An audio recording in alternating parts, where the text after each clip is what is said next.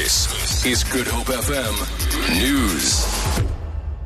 Students led by members of the Rhodes-Must-Fall Campaign have gathered outside Parliament. They are waiting to be addressed by officials from the Higher Education Department on issues of outsourcing and free education.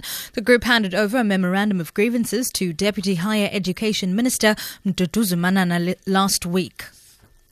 Exams at the University of Cape Town are scheduled to start next week, Tuesday. The university has resumed academic activities after it was closed 2 weeks ago due to violent protests linked to the Rhodes-Must-Fall campaign. The institution says students can access the final timetable on its website.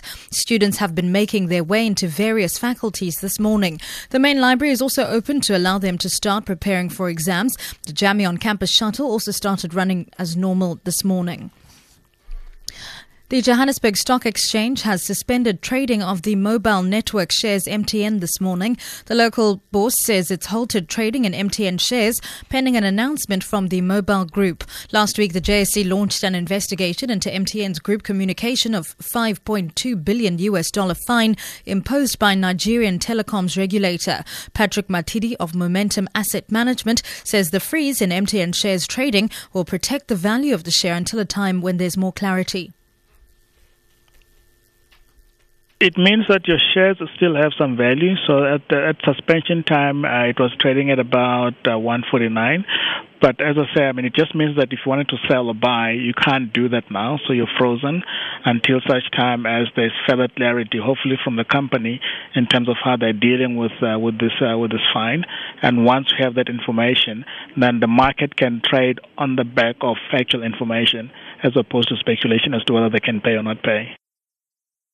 The George municipality in the Southern Cape says the main dam supplying the town and the garden route with fresh drinking water is overflowing due to heavy rains this past weekend. Water and Sanitation Minister Nomvula Mokonyane warned yesterday that dam levels were dropping throughout the country amid a heat wave and worsening drought in some areas.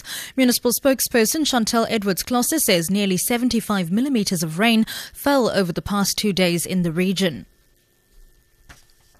We measured our rainfall over the weekend, and Saturday recorded 4 millimetres, on Sunday recorded 15 millimetres, and for Monday a whopping 54 millimetres, with the Garden Route Dam currently overflowing.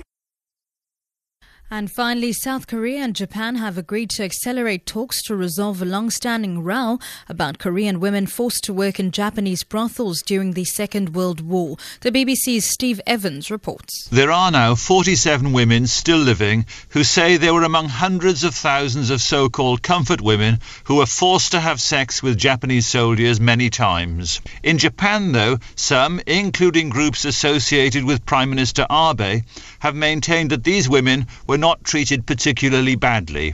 Mr. Abe, in Seoul to meet his South Korean opposite number for the first time, agreed that more should be done to resolve the issue, which sours relations between the two countries. For Good Hope FM News, I'm Sibs Matiela.